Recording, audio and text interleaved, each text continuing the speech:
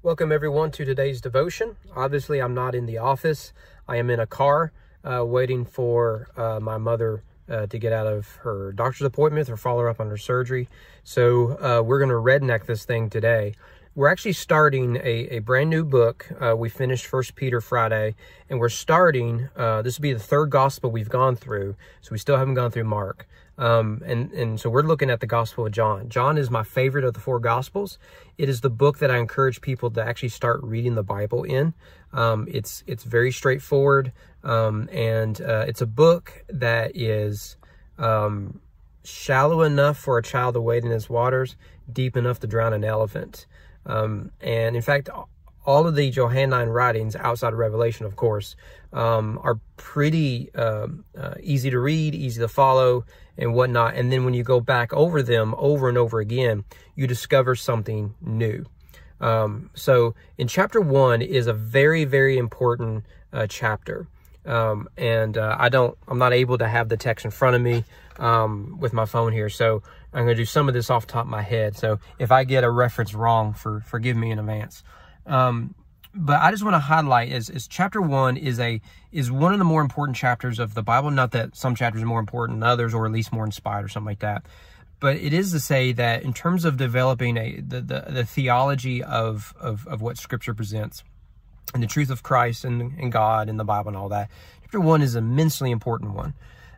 Each of the four Gospels begin their Gospel differently. They all tell the same story, but they begin differently because they all have four different purposes and perspectives. Matthew begins with a genealogy because he wants you to see that Jesus is the King of Israel. Mark jumps right into it and says, this is the Gospel of Mark, or this is the Gospel according to Jesus, all that. And he gives you a very pithy introduction to who this Jesus is and what he's doing.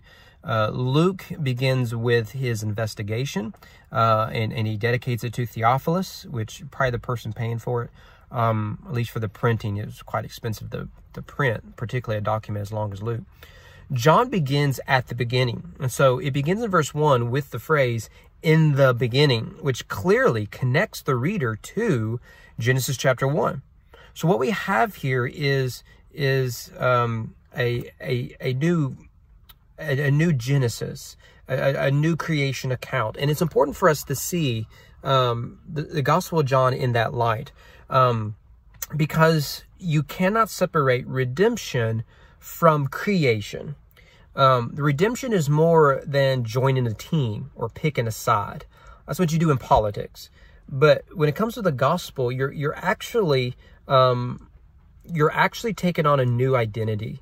So Paul will speak of new creation, that we are new creatures. John will describe at the end of Revelation as a new Jerusalem, a new city, a new heavens, a new earth, a new creation, right? This is gospel language, that we are not who we once were. We don't even recognize that person anymore because we are new creatures in Christ. So we begin with that. In the beginning was the Word. The word there is logos. Now, the word logos means word, and it's just translated word.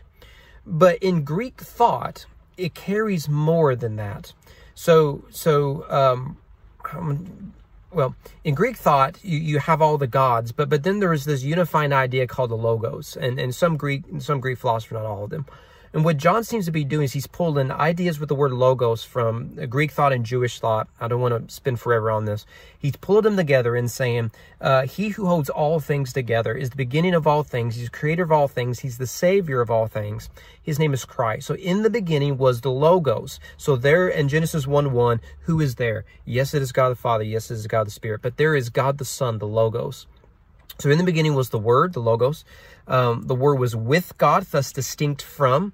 The Word was God, thus unified with. This is the mystery of the Trinity, where we emphasize both unity and distinction. So the Father, Son, and Spirit, we believe in one God, but we believe in distinction of the Godhead, God the Father, God the Son, God the Spirit. The Father is not the Son is not the Spirit is not the Father, yet we believe in one God. So we already see where this gospel is leading us. Matthew wants us to see Jesus as the King, Mark as the suffering servant, Luke as the Son of Man. John is going to present him as the Son of God. He is divine. And so this is going to be a major emphasis of John's gospel. So in the beginning was the Word was with God, the Word was God. And we see verses 2 to 4 that Jesus is of course, he doesn't define Jesus yet. That goes into verse 14. We see that the Word is the creator of all things. Nothing that came into being apart from his creative act. But let me just summarize chapter 1 as briefly as I can. And I feel like I won't do it justice, but I've got some limitations here. First, there's 4 L words that John introduces us to Jesus. And throughout his gospel, he's going to return to these themes. And I just want to introduce them. One is logos. We see that in the first verse, don't we?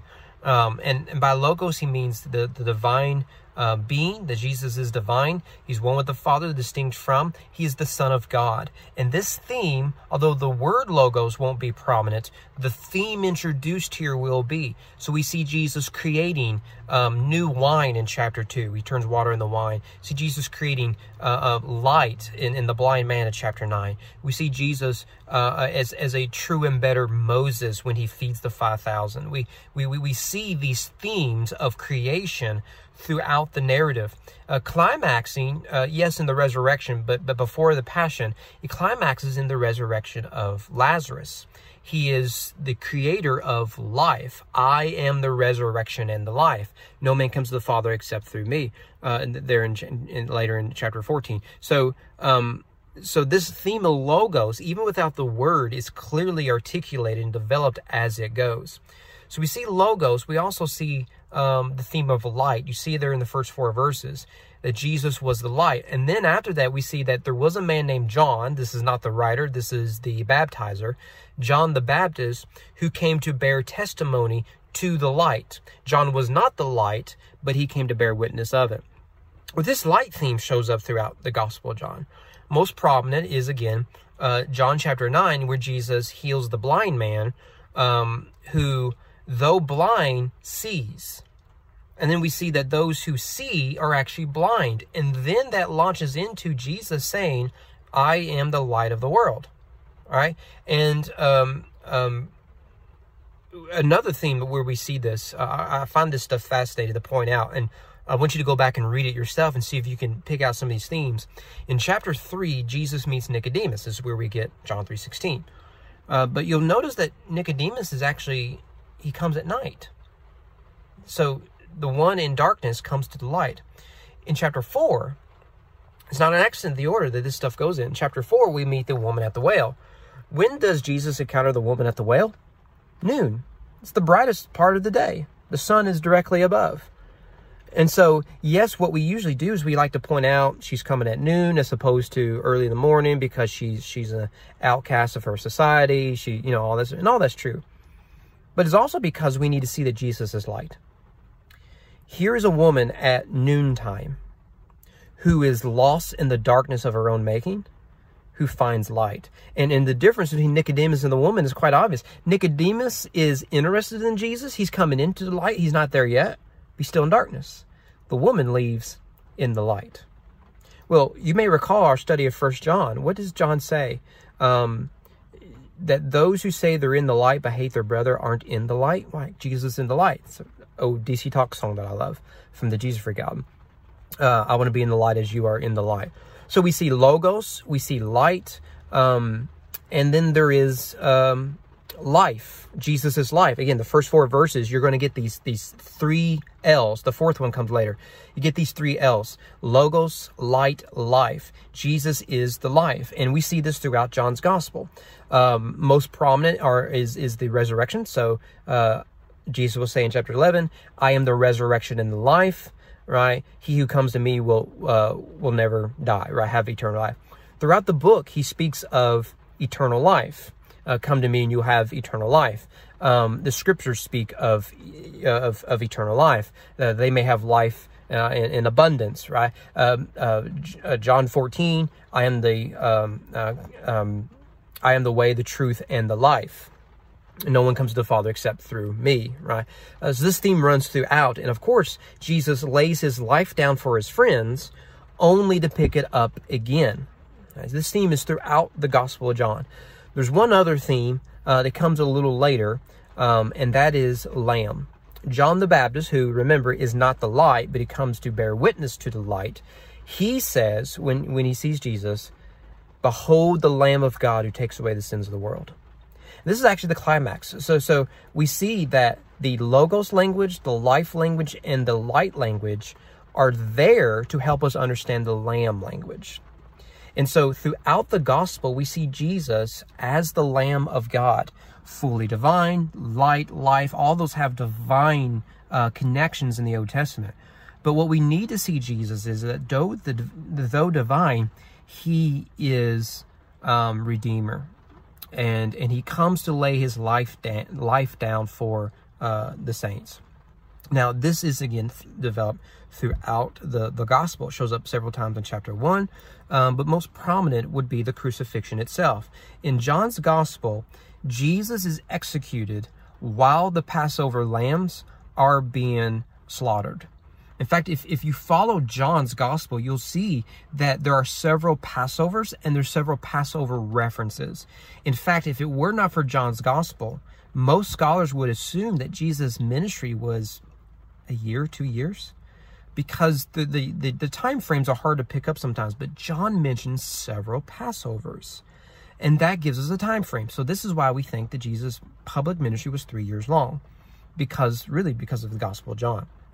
Well, the reason there's so many Passovers is because Jesus is the Lamb of God. It's at the Passover where you slaughter the lamb, and the Day of Atonement. All that stuff is part of that imagery. Well, this is important for John. So he wants us to see that while the lambs are being slaughtered in the city, the one outside the camp, to use Hebrew language, the one outside the camp is dying for the world. Behold the Lamb of God who takes away the sins of the world. Well, all of this imagery is connected to Christ in verse 14 of chapter 1. That the Word, the Logos, there's that word again, became flesh and dwelt among us, and we beheld his glory, the glory of the only begotten Son of the Father. Now, there's so much there in verse 14. Let me just highlight a few things, because I'm going to try to keep this brief. What we see there is the Logos became flesh. That is incomprehensible by Greek thought. In Greek thought, we've talked about this in other devotions from other books. Gnosticism takes Greek thought that flesh is bad, spirit is good, and took Christianity and mixed it with Greek thought. So what you have is a Jesus who is spirit but not flesh. This was the Antichrist that John spoke of in 1st and 2nd John. Well, what John does in John 1 is he says he is divine, he's Logos. And the Greeks would say, yeah, I can get with that. But then he would say that the Logos became flesh. And that's where he is attacking really Greek thought and showing us just how radical this message of incarnation is. So John doesn't have a Christmas story, but he has a Christmas theology here. And not just that, it says that the Word became flesh, the Logos, life, Lamb, light, became flesh and dwelt among us. The word there means that he tabernacled among us, which brings in with us an entire theology of the tabernacle and of the temple. From the Garden of Eden, which I don't have time to explore all this, the Garden of Eden to the Ark, to the actual tabernacle, to the temple, and all the way through, we see that what the temple is God coming down to dwell with man. We get that in the person of Christ. God has come down in the person of work to dwell with man. And that is what Christ is, what Christ has accomplished. There is a man right now sitting at the right hand of the throne of the Father. His name is Jesus, and he was born of a virgin woman. He dwelt among us. So though flesh, we beheld his glory. Now, later on in this chapter, we just talked about this on our Wednesday night Bible studies with Nathaniel. Jesus says, Nathaniel, you're a true Israelite, there ever was one. It's a high compliment. He says, then he adds, I saw you under the fig tree. And Nathaniel's like, okay, you're the dude, right? You knew that I hang out under the fig tree. But Jesus says, but look, that's not what's impressive. You're going to see angels ascending and descending on the Son of Man. Now, A lot of people get confused by some of that.